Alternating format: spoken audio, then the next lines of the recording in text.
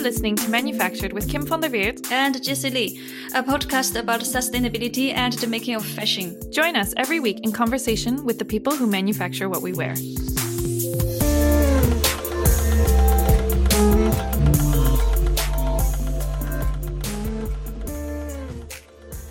Hi, Manufactured listeners. First things first. This is the last episode of Season 2. I can hardly believe it. Thank you so much for supporting us. We're so grateful that you take your time every week to listen. At the end of Season 1, we set out a couple of goals for this season.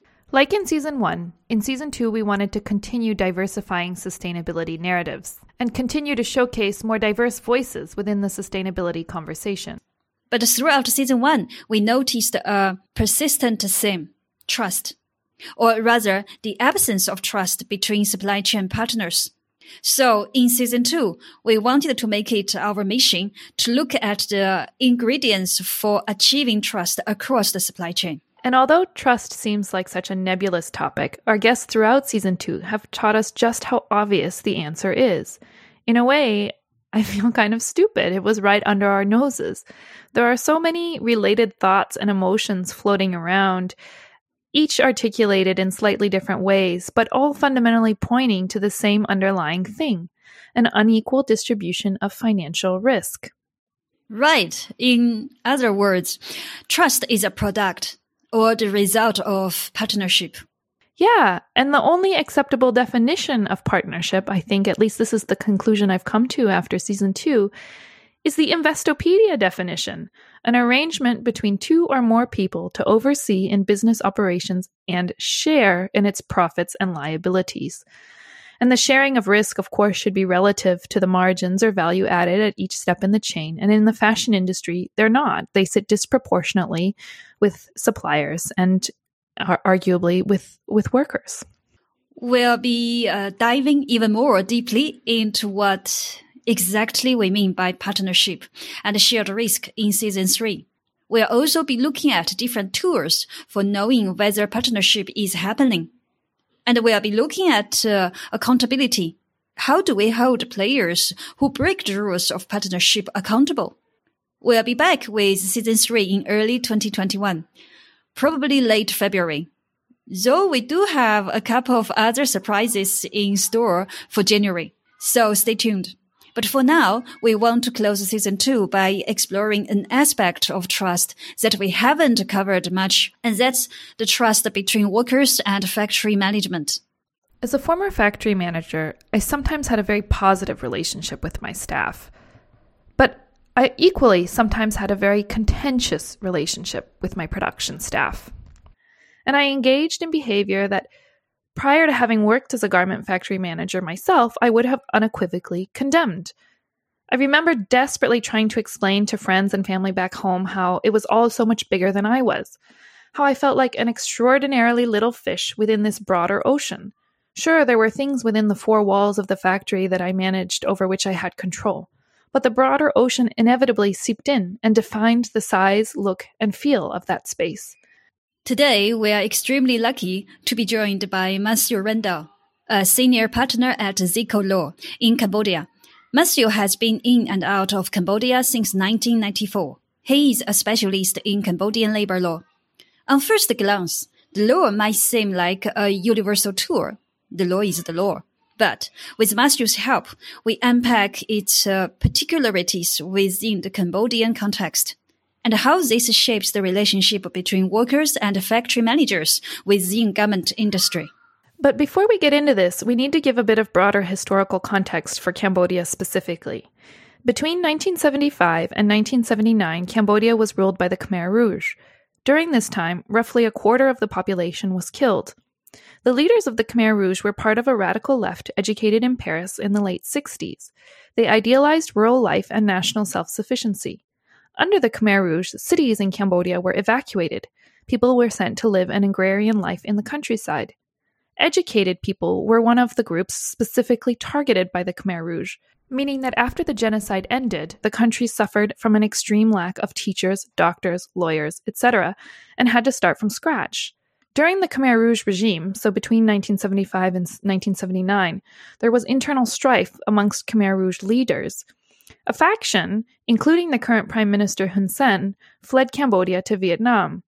I think what people often don't realize about Cambodian history is that the war didn't end in 1979. The faction of the Khmer Rouge who fled to Vietnam were supported by the Vietnamese government to take control of the country. This Vietnamese-installed government ruled Cambodia throughout the 1980s. The end of this rule came with the end of the Cold War, after which UNTAC, the United Nations Transitional Authority, came in as a peacekeeping operation. So 1993, just before Matthew arrived in Cambodia, was a very pivotal moment in Cambodian history. A lot of the players were the same, but the rules were totally different. The country was being set up as a democracy, as a free market economy. How Matthew ended up in Cambodia in 1994 as a lawyer is a pretty crazy story. Almost, one might say, the stuff of movies. We'll share it as a separate 10-minute bonus episode. But for the purpose of this episode, we're going to start Matthew's story when he arrives in Cambodia for what was supposed to be a 1-year stint. If you are on Instagram, please follow us to help us grow the conversation at manufactured_podcast. Not much of an Instagram person? We feel you. We have a love-hate relationship with social media too. Sign up to our weekly newsletter instead on our website, www.manufacturedpodcast.com, to find out what we're reading, what we're thinking, and what we're wishing. If you'd like to support us financially, you can make a Patreon donation via our homepage. And finally, don't forget to leave us a rating on iTunes and hit subscribe.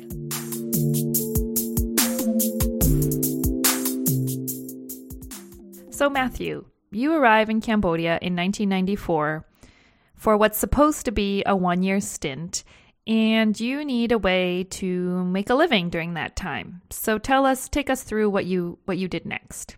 So I worked with the Asia Foundation, teaching law, doing law programs, work with ministry, drafting law on the Asia Foundation law program, which was USAID funded.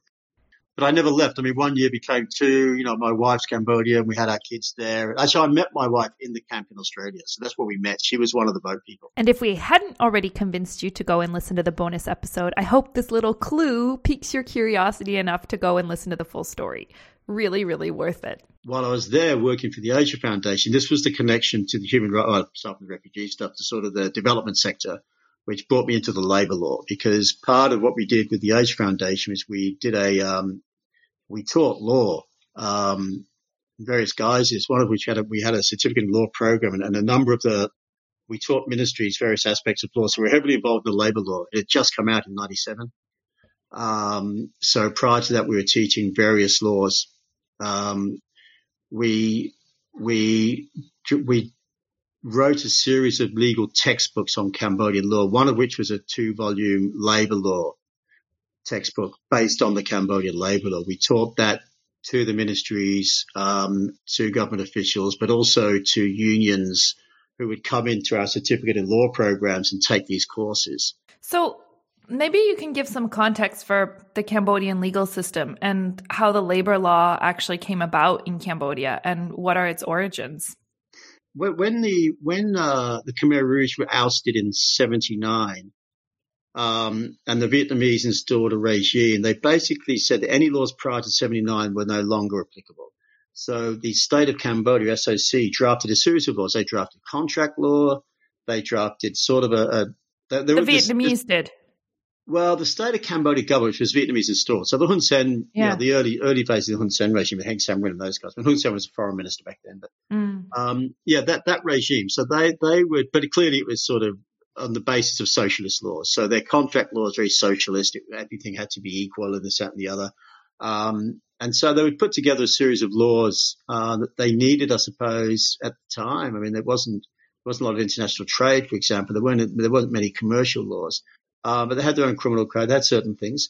There technically was still a civil code from the French days. It kind of was still around. But on the whole, they had their property laws. There was a series of laws, their land law of 92. There was a series of laws that were in place by the state of Cambodia regime. So basically, when we came in 94, started teaching, it was those laws that we were teaching, the contract law from 1987 or 88, and there were the land law of 92, which was written by the state of Cambodia. So what happened was the UN kind of had a program, and it kept on after to the civil society of putting in place these various laws that were necessary for a country that was now engaging with the big wide world. So their constitution made it a free market, pluralistic society. So the laws had to be put in place to make it free market. Of course, it wasn't free market prior to 89. So it had to be free market-based laws. And so when we came with the Asia Foundation, we were requested by the Ministry of Justice to teach contract law to the ministry people, to the judges, because this was the most important law because they were now trading. So we taught the Cambodian contract law, international contract law, sale of goods, anything we could. We had a 6-volume program put together. It went over the space of, I think it went over the space of 2 years or something. And we taught judges and everybody every sort of aspect of contract law you could think of. And so that was, and then that spun out to the teaching all the other laws. So at that stage,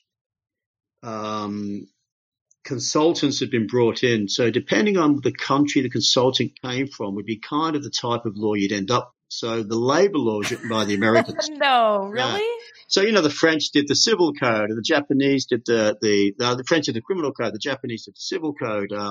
The Americans did the sale of goods law, the Americans did the labor law. So depending on where the consultant came from, the land law is heavily influenced by the Australians, for example. It was based on the Torrens title system. So they got this mishmash of laws. And so, good luck trying to understand them. These poor people, no one was really educated at that stage. When we started the Cambodia Bar Association in 97, basically the USAID just said, okay, we'll put 50 people through a 6-month law course, and they will be Cambodia's first body of lawyers. And so that is Cambodia's first 50 lawyers. Like we taught them, it's like, here's a week on contract law, and they didn't understand any of it. But it'd be very difficult if you don't have a legal background to teach it, and to do it in 6 months. But they had to have somebody. So this became Cambodia's first bar association lawyers. These ones went through this 6-month UN-funded or USAID UN-funded sort of American-taught by the University of San Francisco, largely law course. And so they got this very brief abridged law course, and that became Cambodia's first, cadre of lawyers. So what about the labor law specifically then? The labor law in 1997 was two aspects to that. One was the aspects around unionization, so to speak, and that was largely after the American Free Labor Institute was heavily involved. So heavily involved in the drafting law overall. So that was largely in American law.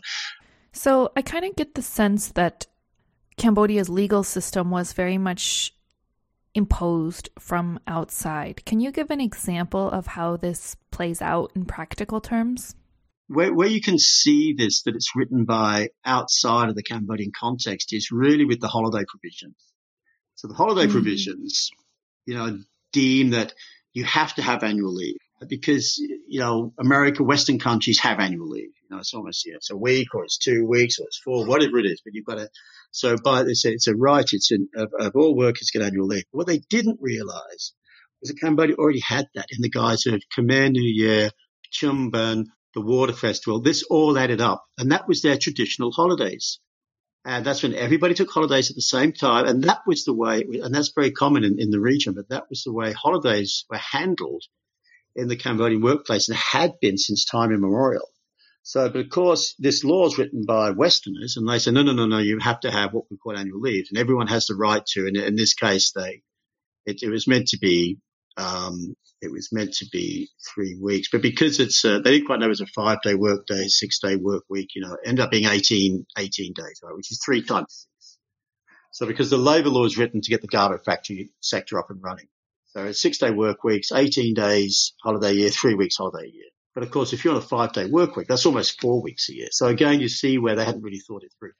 And then one size fits all. And then part of, if you read that part, says everybody's entitled 18 days, but it should be taken during Khmer New Year and Chumban if possible. And think, well, but they already have public holidays at that time. So this is what they hadn't thought through.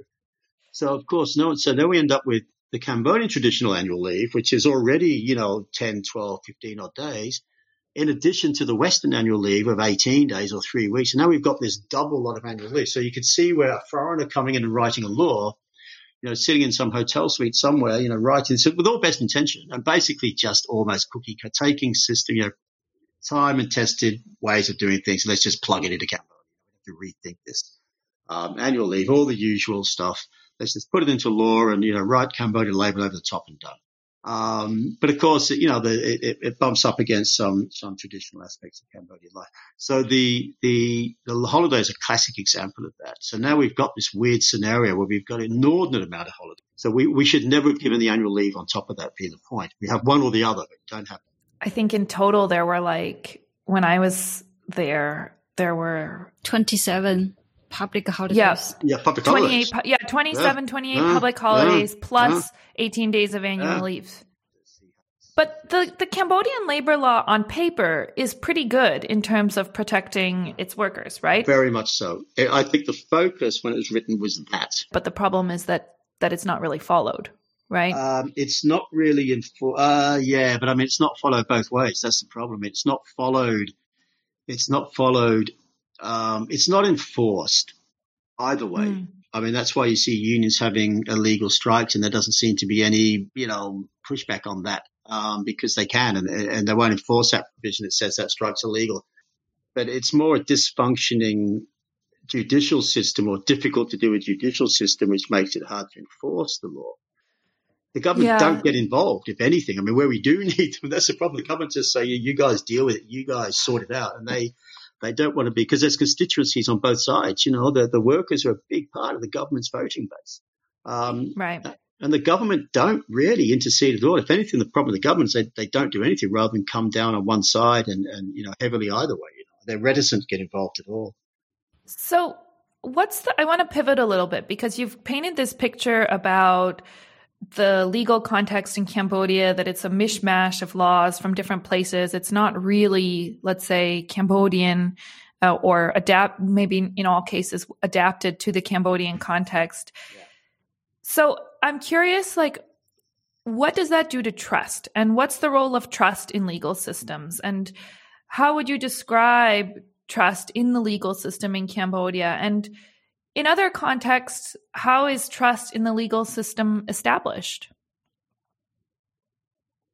I think, when you've got Cambodia's legal system, the court framework it's newly established. I mean, prior to the UN coming in and the New World Order there, I mean, most disputes are resolved at the village level.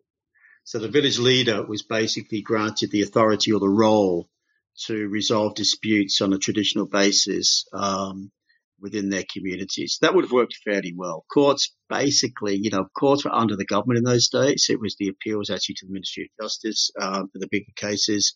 So the courts were keeping tabs on the government were keeping tabs on the courts anyway. By law, I mean, that was the structure they had. It wasn't the three branches of government scenario back then. So, and the role of the village chief was to resolve disputes, within there. And that's what you still see in Cambodia. If you go to land disputes, it all starts at the commune level. They know exactly. They're meant to know who lives where, and this and the other. And the government's saying, look, this is your area. You solve this, get these guys to agree. And the law wasn't seen as really the tool for that. Whereas when we come from the law, that's the role the law plays. You can't have somebody do something outside the law. The law will decide who's right, who's wrong, but the law does get implemented to the letter of the law. So we have a rules-based society. But I suppose in that sense, it was more a communal society whereby disputes would have been resolved by conciliation. And that explains why the first step for somebody is that you go to the Ministry of Labour and you do conciliation. It's the same with family law in Cambodia. It has to be conciliation first. We tried that. The courts have a role of conciliation first, even under the new system. So they're very much a conciliation-based society, and that worked. How would you define for somebody who hasn't heard that word? How would you differentiate conciliation from, say, a firm legal decision? Well, it's basically a person will mediate and try to get the two parties to agree to a solution. And if they can't get those two parties to get a meeting of the minds, then there's no decision. And then the court will then say, okay, you're right, you're wrong. But they don't want anybody to say you're right, you're wrong on issues. Okay, let's give a little, take a little. And you'll see that actually when you're in Cambodia and the ministry, they can't, I know they're not wrong, but give them a little bit of that, you get that, and it solves the whole problem. That's typically the way they like to address things. They don't want a winner and loser. Maybe it's a face issue, whatever. They don't want to win or lose, so they want to come and give a little here, give a little there. You see it in car accidents in Cambodia. You know, if I'm totally in the right in a car accident because I'm the wealthier person, come on, you've got to pay that guy. So I know he ran into you. I know this, but look, let's give a little gift and we'll resolve it this way because we can. But you see that on the streets of Cambodia. So that's the mindset. So when you impose a rules-based system on top of that, it pushes up against the traditional way of doing things. And so it takes a bit of getting used to. So the judges first, again, even their first sort of thought will be to try and get the parties to settle every time.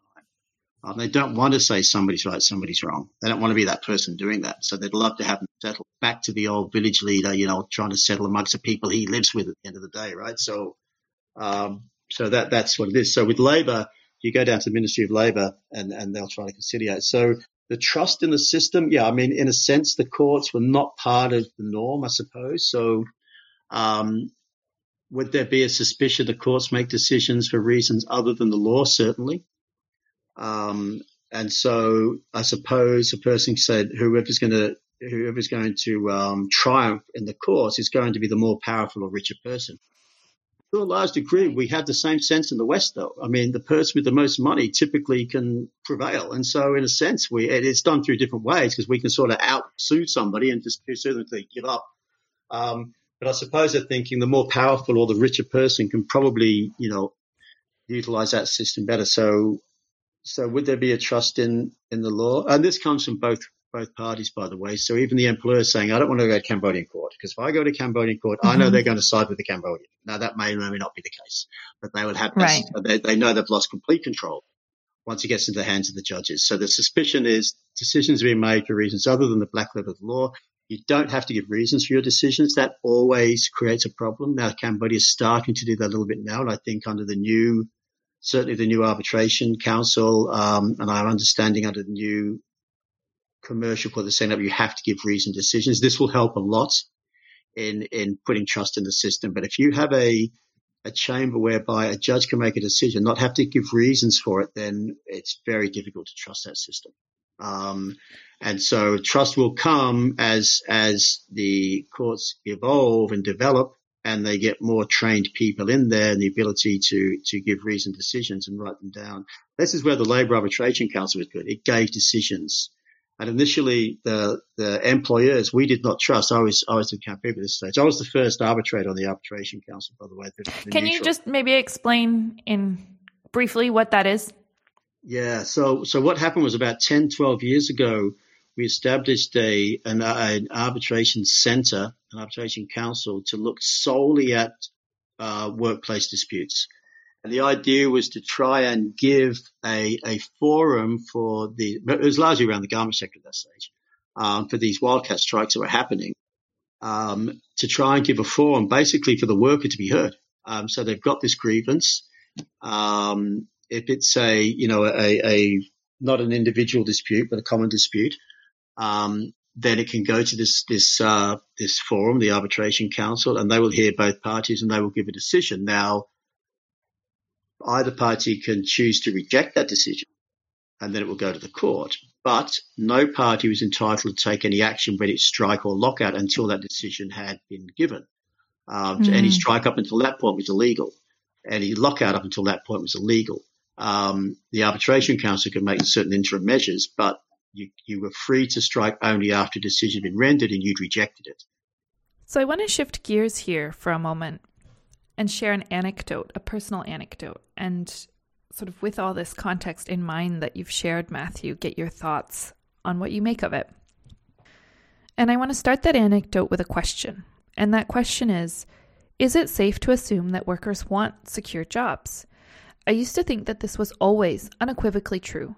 In fact, until quite recently, I thought protection from a fundamentally precarious human existence and a job were synonymous. But my time working as a garment factory manager led me to question whether this is true everywhere or for everyone.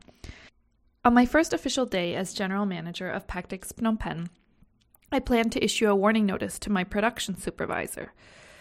Let's call him Yano. That this was planned for my first official day was really a coincidence.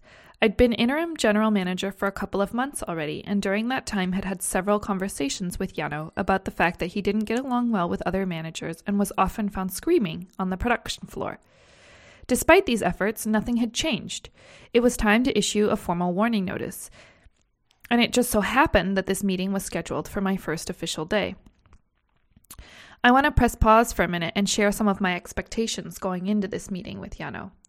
First, I assumed that my staff, Yano included, wanted a job, and that I held some power because I was the gatekeeper to that job. And why did I think that? Well, I guess my whole life taught me to think of employer-employee relationships that way. My bias, whether conscious or unconscious, was that he and my other employees had good jobs in a context where these were hard to come by. They were on permanent contracts. Yano was in his mid-20s and earning over $1,000 a month. We had free daycare on site.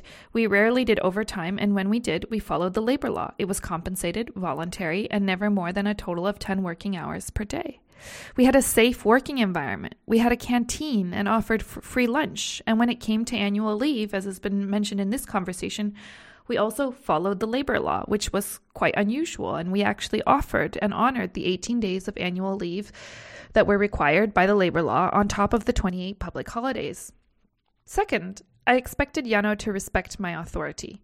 Like I said, his job was particularly well paid, and even as a middle-class, educated Cambodian, it would have been difficult to find a comparable job elsewhere, both in terms of compensation and working environment.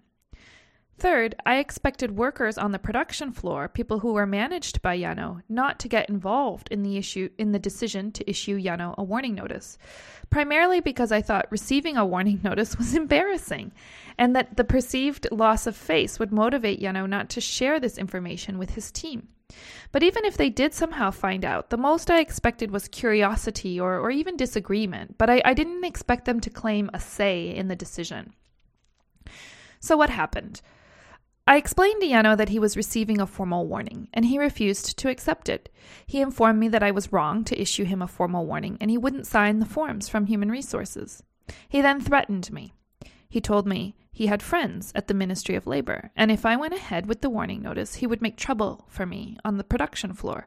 He would take, quote-unquote, his people with him. In other words, he did none of the things that I expected. He put his cards on the table and effectively told me, "Here's why I'm more powerful than you." I promptly suspended him, and he then refused to leave the building. In the end, security had to escort him out. And sure enough, his team refused to work. Initially, I thought it was a misunderstanding. Maybe Yano had made up a story. I was sure that once I explained what had happened, they would go back to work. They would see that Yano's refusal to accept formal feedback from his manager was egregious misconduct. I also thought that if I made it clear that they would be heard, that we would have a chance to talk, and that they could share their feedback, that they would go back to work. I told them that I welcomed their point of view and was happy to meet with them in small groups to get their input, but that refusing to work was no way to get their point of view across. My appeals got me nowhere. They refused to go back to work until Yano had a chance to come back in and present his case, and then they would decide together whether I'd been right to suspend him. So obviously that was not something that I was going to concede to. At the time, it seemed to me that they were acting against their own self-interest. Their behavior struck me as totally illogical and irrational.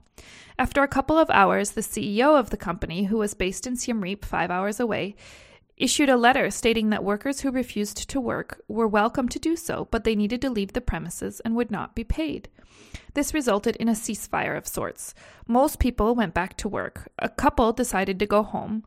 Yano continued to hang around in the parking lot, trying to drum up support for his cause, and for the week that followed, the situation was pretty precarious. It got to a point where some of the other managers expressed concerns to me about their safety.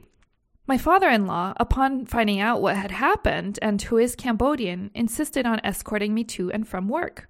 The people around me who knew the country well were concerned and scared. You can't just call the police in Cambodia. They need to be paid to come. And even then, the usefulness of their presence is doubtful. I discussed this with a lot of the Cambodians in my life, and nobody, including the CEO of the company, my boss, thought that this would help anything. So in the end, I had to make a judgment call. And for me, the physical safety of some of my staff trumped everything else. Through some loose personal connections, I was able to leverage contacts in government.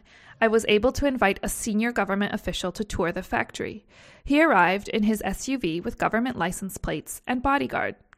He toured the factory, shook hands with my workers, introducing himself as a close contact of mine, handed over his business card, and exchanged small talk. In the very non-confrontational and indirect way that governs so many interactions in Cambodia, he was making it clear that I had friends in high places. After that, Yano never came back. To him, it was now clear that whatever connections he had, mine were better, and no matter what he tried, he would lose.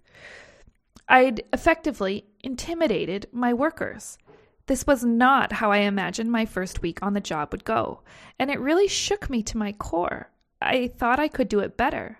An interest in social justice was the reason I'd taken the job in the first place. So why did this happen?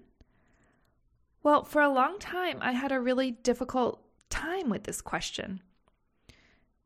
My first reaction was to defend myself, to share all of the things I've already shared with you about our wages, our benefits, etc. But I quickly realized that by defending myself, I was effectively saying that my workers didn't know what was best for them. And even though I truly didn't understand why they behaved the way that they did, claiming that they were acting against their own self-interest also wasn't the kind of patronizing position that I wanted to claim. So how to make sense of their actions? I want to give a little bit of context about Cambodia, which has been alluded to, I think, throughout this conversation, and that's that power is government and money, neither of which, I think, upon going into that meeting with Yano, I appeared to possess. I mean, I rode to work on a secondhand scooter. There is no confidence in rule of law. Companies come and go all the time. Impunity pervades every aspect of people's lives. There's no trust that if you work well or if you work hard, you'll be promoted. No confidence that a contract means anything. People don't trust institutions. So I want to go back to what I thought I offered: a good job, a permanent contract in a place where contracts don't mean much.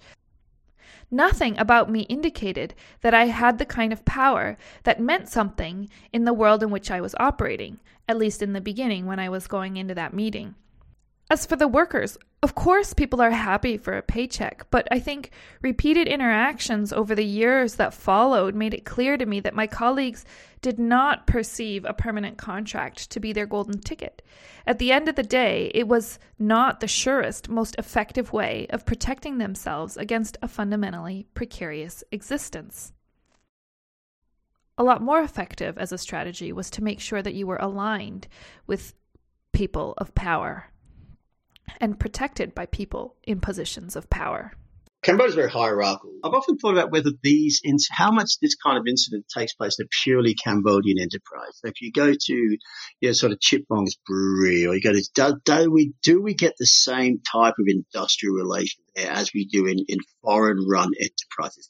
And to be honest, I've never heard so much about it. I know the guys from Chitmong, and I know the guys from Batanak, and I know the guys from Atwood, and they don't seem to, as far as I can see. Yeah, but those are all people who are very close to power too. Correct, right? Being the point. So they're Cambodians, so they can't use this bluff of, I know people in the ministry and they're going to. So you're thinking, it wouldn't happen in a Cambodian enterprise, but it happens in a Western enterprise for those two reasons. A, they believe that they can achieve that because they do believe there's certain empowerment because they're local over the foreigner. The foreigner does not want to get involved in authority or course. So we can call that bluff.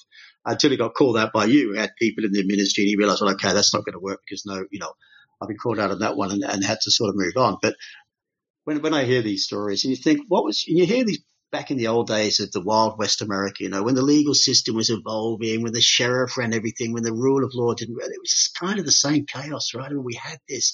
It was like we're in that early stages of development and the institutions weren't strong and they weren't rule of law. And you kind of get these people trying, okay, how can I play best? Some people thrive in those scenarios who wouldn't thrive in a rules-based, institutionally strong society. But we have to remind ourselves, it was only 20 years ago, the war was still on. It's still fairly recent, although parents were never educated.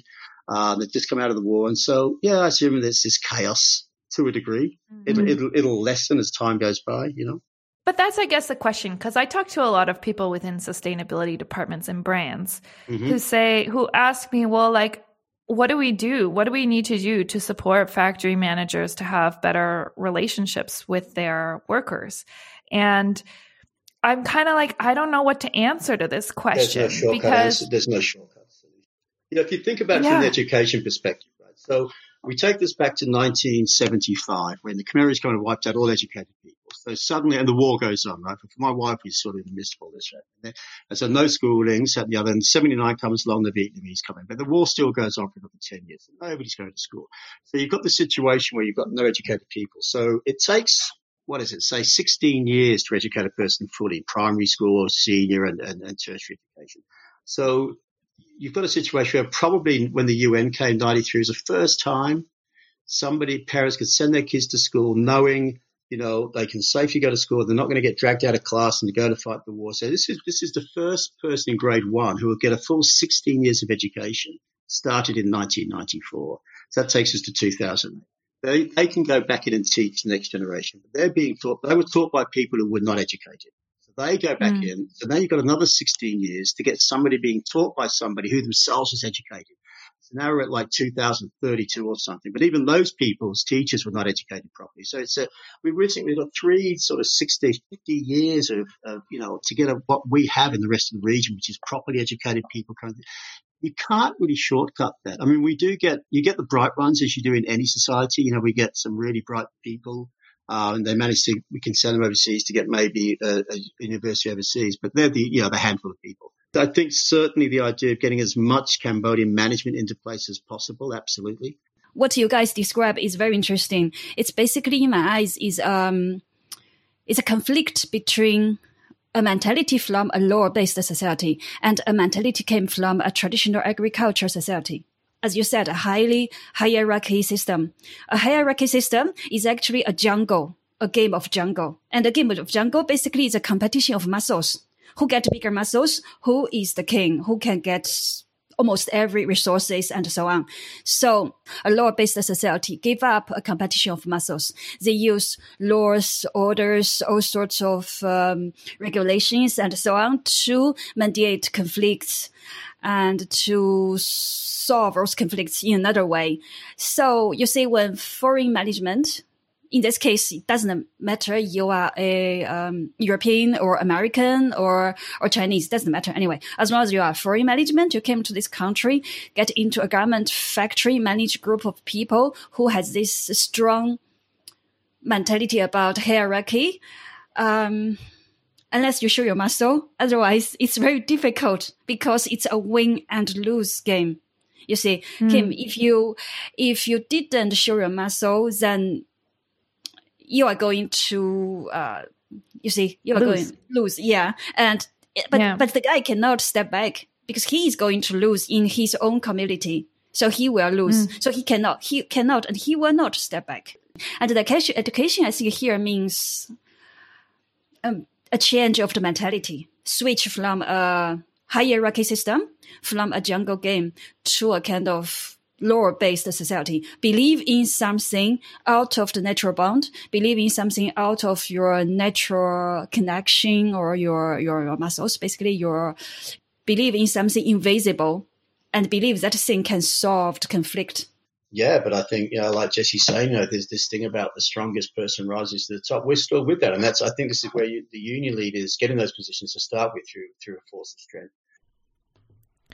I want to jump in here because, to be honest, as somebody who has been educated in the West, quote unquote West, and has been educated in a particular left-leaning, critical sort of way, I sort of have alarm bells going here. And my impulse is to say, wait a minute, we must not put economic development on a linear trajectory. And economic development is not about less developed economies or passing through a prescribed set of stages until they reach quote unquote adulthood. But actually, I think my impulse and sort of my anxiety, I think in part driven, especially these days, by cancel culture and making sure that you always say things in exactly the right way, caused me to actually miss your real point. I think both of you, for both of you, the object of your observations is the concept of equality. Nothing to do really with economic development and theories of economic development. And I was recently listening to the podcast Philosophize This, which I highly recommend. And this particular episode number 144, was about the positions articulated by the sociologist Max Weber. And I think they're really helpful.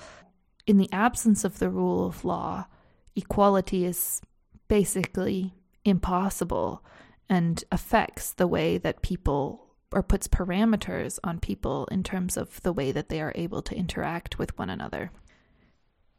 So I quote, "Well, Max Weber would say that with increased levels of equality within our social institutions, the more truly equal everyone is, the closer we get to that ultimate goal, we will always have to deal with higher level of dehumanization and increased levels of bureaucracy."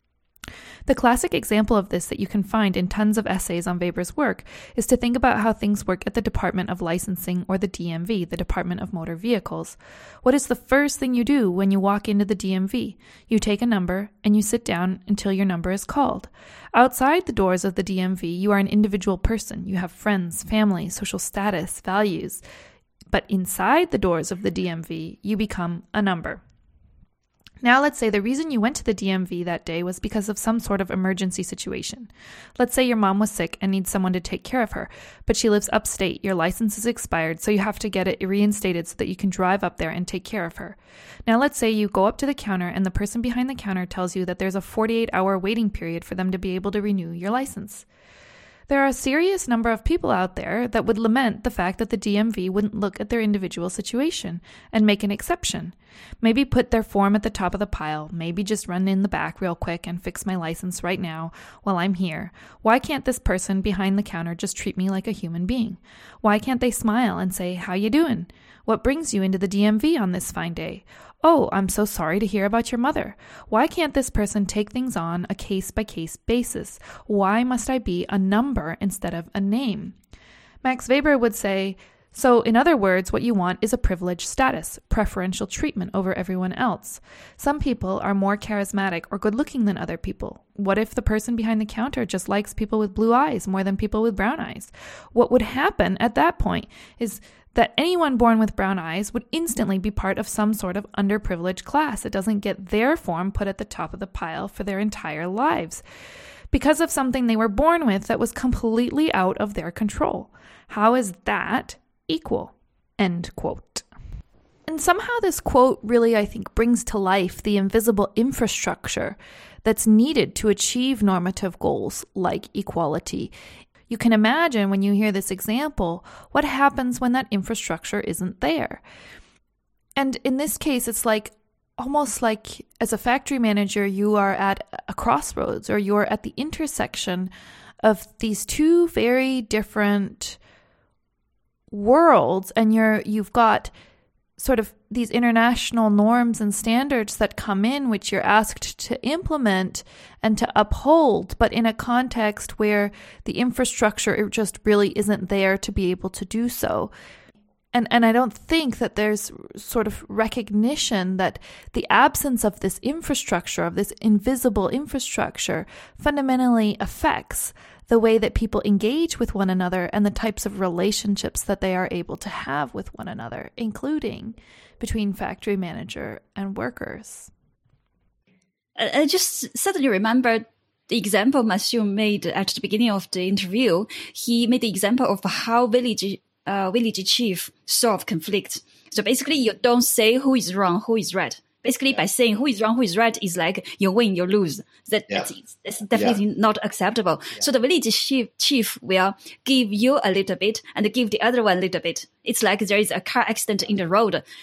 In a law-based society, it's very right, and clear. I wasn't willing to give him anything. Yes, exactly. Right? So, and law is win-lose. Law has a winner or a loser. You're right or you're wrong on the law, but like just saying, But I was just thinking it's almost impossible to impose this approach in a garment factory or in a industrial facility.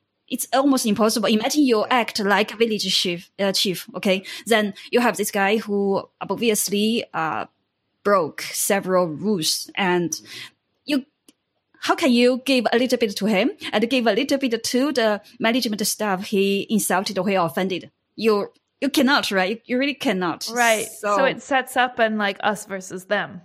Yeah, business can't handle that because business has to move on, get the stuff made, get it out the door. We don't have time. The village chief lives with these people day in, day out for one of his roles. And if it doesn't over time, we can find a solution to this problem. But you can't in a factory floor. You've got to get production going, get it moved on. You haven't got time to do these conciliation activities. That's a problem. It doesn't. But here you represent the foreign capital behind you. You represent the company. You cannot use the company resources to give this one little bit and to give the other one little bit.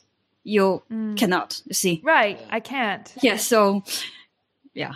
But I mean, it's interesting you mentioned before about it's not a win-lose because the Prime Minister's big thing is win-win, right? It's the same thing at the very top. He's got a win-win solution. They love saying that.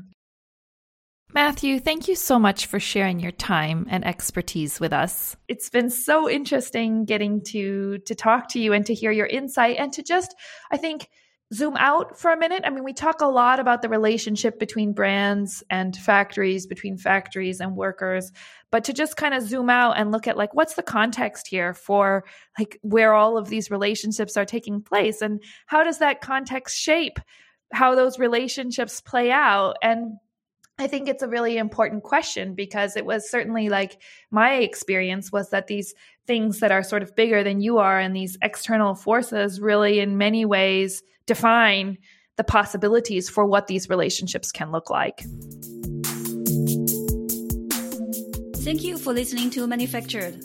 To learn more about our guests and the issues we've chatted about today, sign up for our weekly newsletter on our website, www.manufacturedpodcast.com, or find us on Instagram at manufactured_podcast. We'd also love to hear your stories and what you think. Collecting with listeners is the most rewarding part of what we do, so please don't be shy. To be the first to find out about new episodes, subscribe on Apple Podcasts or wherever you get your podcasts. We'd also love it if you left us a review. Leaving a review helps other people find our show.